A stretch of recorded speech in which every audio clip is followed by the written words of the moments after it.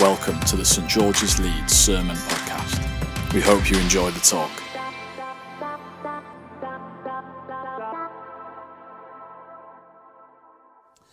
Good morning, everybody. Some of you know that I have a naval background.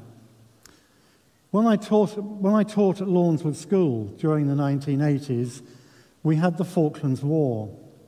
And I had two students in one class who would meet with me after every lesson I taught them, and sometimes a bit more besides. One was waiting to go into the Navy as a naval airman, the other one was waiting to join the Royal Marines. And after each lesson, we would talk through what had been going on in the Falklands and what might happen next. The student waiting to enter the Royal Navy, he had a brother who was down in the South Atlantic on HMS Invincible. So we got regular news on what was going on, particularly on HMS Invincible. The captain of HMS Invincible was a guy called Captain Jeremy Black. His first two initials were JJ, so he was known to everybody as JJ. Now, where do you think the captain was most of the time when he was down in the Falklands? We have a sort of picture of ship's captains, don't we, of standing on the bridge with maybe some binoculars and saying things like, steer 240 degrees or whatever. But in fact, in wartime and on exercise, the captain is not on the bridge at all. He's in the operations room. The person on the bridge is the officer of the watch.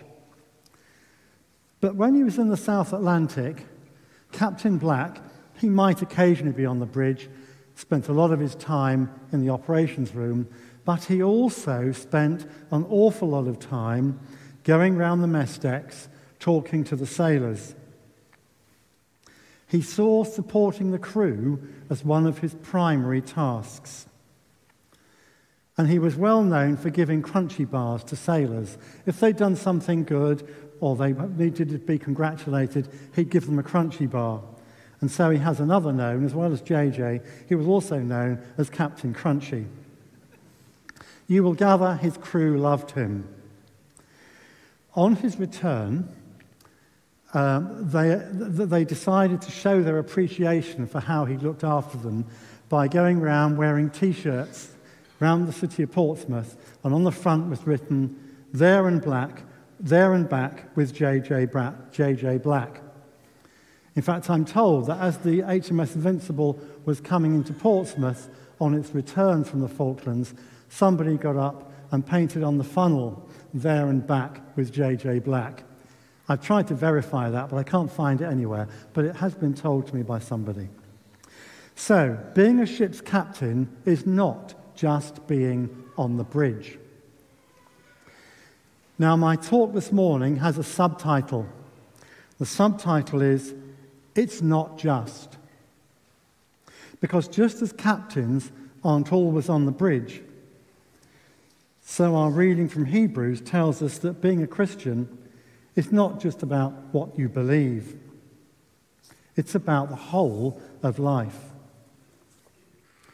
The author to the letter to the Hebrews spends a lot of time writing about Jewish Christian theology, because the letter to the Hebrews was written to a Jewish Christian community, possibly in Rome. At the end, however, in chapter 13, he writes a chapter on which he talks about a range of different areas where being a Christian should make a difference. So he moves from writing about Christian belief to writing about Christian behavior.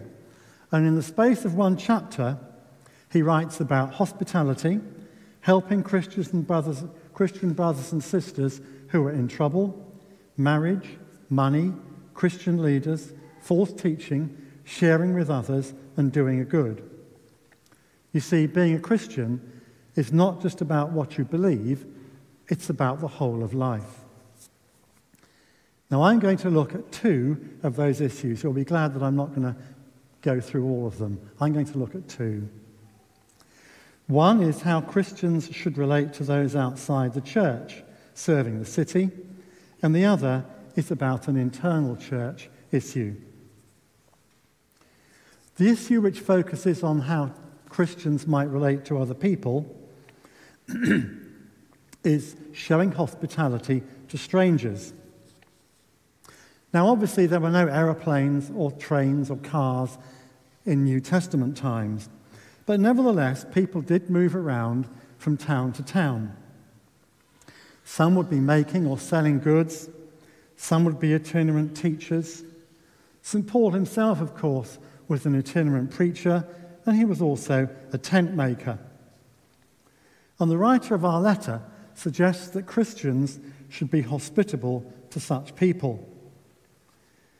Some might be travelling Christians like St. Paul, but others would simply what our author calls strangers, who were in need of a meal or short-term accommodation. Jesus spent a lot of his ministry. If you read the Gospels, you find that Jesus always seems to be somewhere having a meal with people. In fact, you can do a Google search and you can find a number of university theses on Jesus eating meals. There's one called The Significance of the Meal in St. Luke's Gospel. Another one is called Table Fellowship, Teaching and the Spirit in Luke Acts. And another one is called Communitas at the Tables, Jesus, the Marginalized and the Modern Church. Christian hospitality in the early church was seen as a way of carrying on the tradition of Jesus, who would eat with all sorts of people. Eating together was seen as a picture of the future kingdom of God, where everybody would be welcome. And it was a way of reflecting the hospitality that God offers us in the person of Jesus. Entertaining strangers is not having our friends round for a meal. They're not strange enough. For us, it might be offering accommodation to a Ukrainian refugee. It might be offering a meal for someone in your road who you know is lonely. Or it might be offering a meal to somebody in St. George's who you know lives on their own. Some of us in the Interfaith Dialogue group offer meals to Jews, Christians and Muslims. And there on the screen you can see an occasion, not just a few weeks ago, when some of our staff, Josh and Eve, got together in my house for a breakfast with some Jewish and Muslim leaders in the city. Why do we offer hospitality to Jews, Christians and Muslims together? Firstly, it's a way to show that we love our neighbour. Secondly, it's part of serving the city objective of St. George's. And thirdly, it's a way of showing support to those who are sometimes marginalised and insulted. Last year, hate crime on the grounds of religion increased by 37%. And some of you may remember we had a rabbi and an imam talking on the screen a year or so ago about difficulties they had as Jews and Muslims. One Jewish student, you'll remember, that Rabbi Kleiman talked about, was in a pub in Headingley, and somebody next to her or near her said to her, "Are you Jewish? Are you a Jew?" And when she said yes, she was told, "Well, we should have gassed the lot of you." And those of you who read the BBC News will have noticed on the BBC News website, I think it was yesterday or the day before, a report about another Jewish student in Leeds who'd been assaulted. Local Jews and Muslims, including students, sometimes face hate crime. That's why Jewish students tell us they sometimes like to go to what they call a Jewniversity. Get it? Or to be short, a Junie. When they leave home to go to university, they have to make a decision. Am I going to go to any university, or am I going to go to a Jewniversity, as they call it? And many of them go to a university because it's a university where there are lots of Jewish students and they therefore feel safe. The three main Jewish universities are Leeds, Birmingham, and Nottingham. Of course, catering for Jewish people and Muslim people can sometimes be difficult. I had one Jewish student who did quite a lot of work with some other students, including students here from St. George's. And I said to him, I'm going to invite you in a few weeks to my home to come and have a meal with me. And he said, that's very nice of you, but I don't think it'll be possible. I'm very Jewish and I'm very kosher. And I said, well, there might be ways of getting around the problem. Anyway, eventually I had a conversation with him and I said, right, now let's see if we can get you to my house with some other students. What we ended up with, he came to our house, he brought his own microwave kosher meal, microwaved it in our microwave, and then he ate it off a wooden plate which I gave him. I bought some wooden plates, wooden knife, wooden fork, and he therefore ate his meal. Because, of course, if you're a very strict Jewish person, strict Jew, you won't eat food off a plate that's been used for non-kosher food. So he had a wooden plate, and his pudding was a banana. But he was so grateful. He really was. He said to me afterwards, that's really wonderful. I've been in Leeds for 3 years. I've never been outside student land. I've never been in anybody's house for a meal. Thank you so much. Let's now look at the second issue, relating to those inside the church. The writer to the Hebrews explains how they should regard their leaders. He tells them they should obey them and imitate them. I'm looking at Lizzie. There are hints in the book of Hebrews that there are problems in the church to which the letter was written. And that may be why the writer wants them to obey their leaders. In chapter 2, the Hebrews are told to, quote, pay more attention to what we've heard so that we don't drift away. In chapter 5, the writer warns the church against turning away from the living God. He accuses some in the church of being slow to learn. And he says, though by this time you ought to be teachers, you need someone to teach you the elementary truths of God's word all over again. There were clearly some difficulties in the church. And the writer suggests that they should get behind their leaders and become better followers of the way, as being a Christian was called in the early church. Showing hospitality to strangers is advice that we should follow whenever we can. But what about the advice to obey our leaders? As I said, the writer's instruction to the Hebrews was given because some of the people in the early church were falling down and falling badly. I would expect that obedience as such in a church today will not generally be needed in quite the same way. I would expect that where there are problems, we would discuss and negotiate, just as we would do at work. But nevertheless, there are times at work when we do need to obey the person in charge, and sometimes we will need to do the same in church.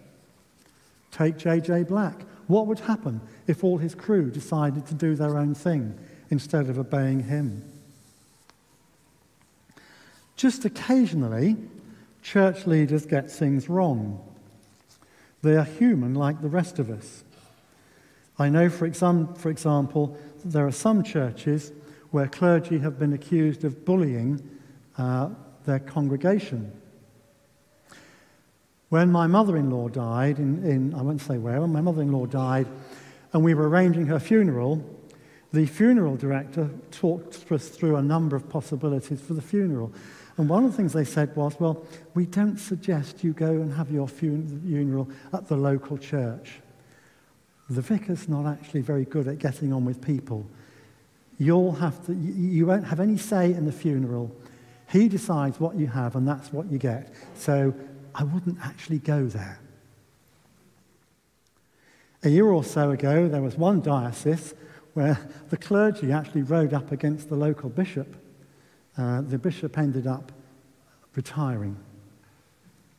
So there will be instances where obeying the clergy is difficult or even the wrong thing to do. But these are rare. And if you feel that you've been in this position and suffered in this way, either at St. George's or elsewhere or at work, and the wound is still feel raw, you might like to come forward for prayer afterwards or seek pastoral support. Here at St. George's, we should be immensely grateful for our leaders. They ensured that through COVID, we survived. They helped us to adapt. We all know Swalesey kept Lighthouse going, don't we? And got his MBE. Many of our staff have adapted their role, taken on more work, or done things differently. Lizzie was appointed rector of St. George's, but now she looks after 3 churches. With the departure of our student pastor, Eve has taken on more work so that she can oversee some of the student work. Matthew Dransfield has been filling a gap, staffing in the church centre. They've all kept us on the road of our 4 objectives: preaching the gospel, making disciples, serving the city, and sending out leaders. We should say thank you to our leaders and support them. I'm sure I've missed some leaders out, of course, but then leaders at St. George's are manifold. We've got leading on finance, leading in the office, leading worship, leading small groups, leading IT. The list is endless. There are lots of people at St. George's who lead. And it's not just the dog collar people or those who are paid. Let's recap. The writer of the letter to the Hebrews spent a lot of his letter writing about Jewish Christian theology. At the end, however, in chapter 13, he reminds his readers that being a Christian is not just about theology or what you believe. It's about the whole of life. He reminds us that our whole life should be shot through with our faith. It's like Captain Black. It's not just being on the bridge. Let us pray. Our Father, we pray that we may in our own lives demonstrate that our faith is not just about what we believe, but about the whole of our lives. Amen.